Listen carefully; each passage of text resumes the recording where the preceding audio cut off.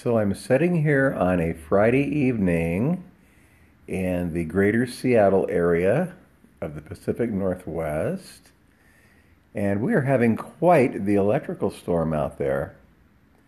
I mean, the sky is ominous, the sky is black, and then huge flashes of lightning followed by huge crashes of thunder. But I'm laughing because back in the day, my grandmother, who, bless her heart, she's been gone for a long time, she used to tell me when I was a little boy, she called these tater trains. She was like, Malcolm, it's a tater train in the sky. And I've never forgotten that.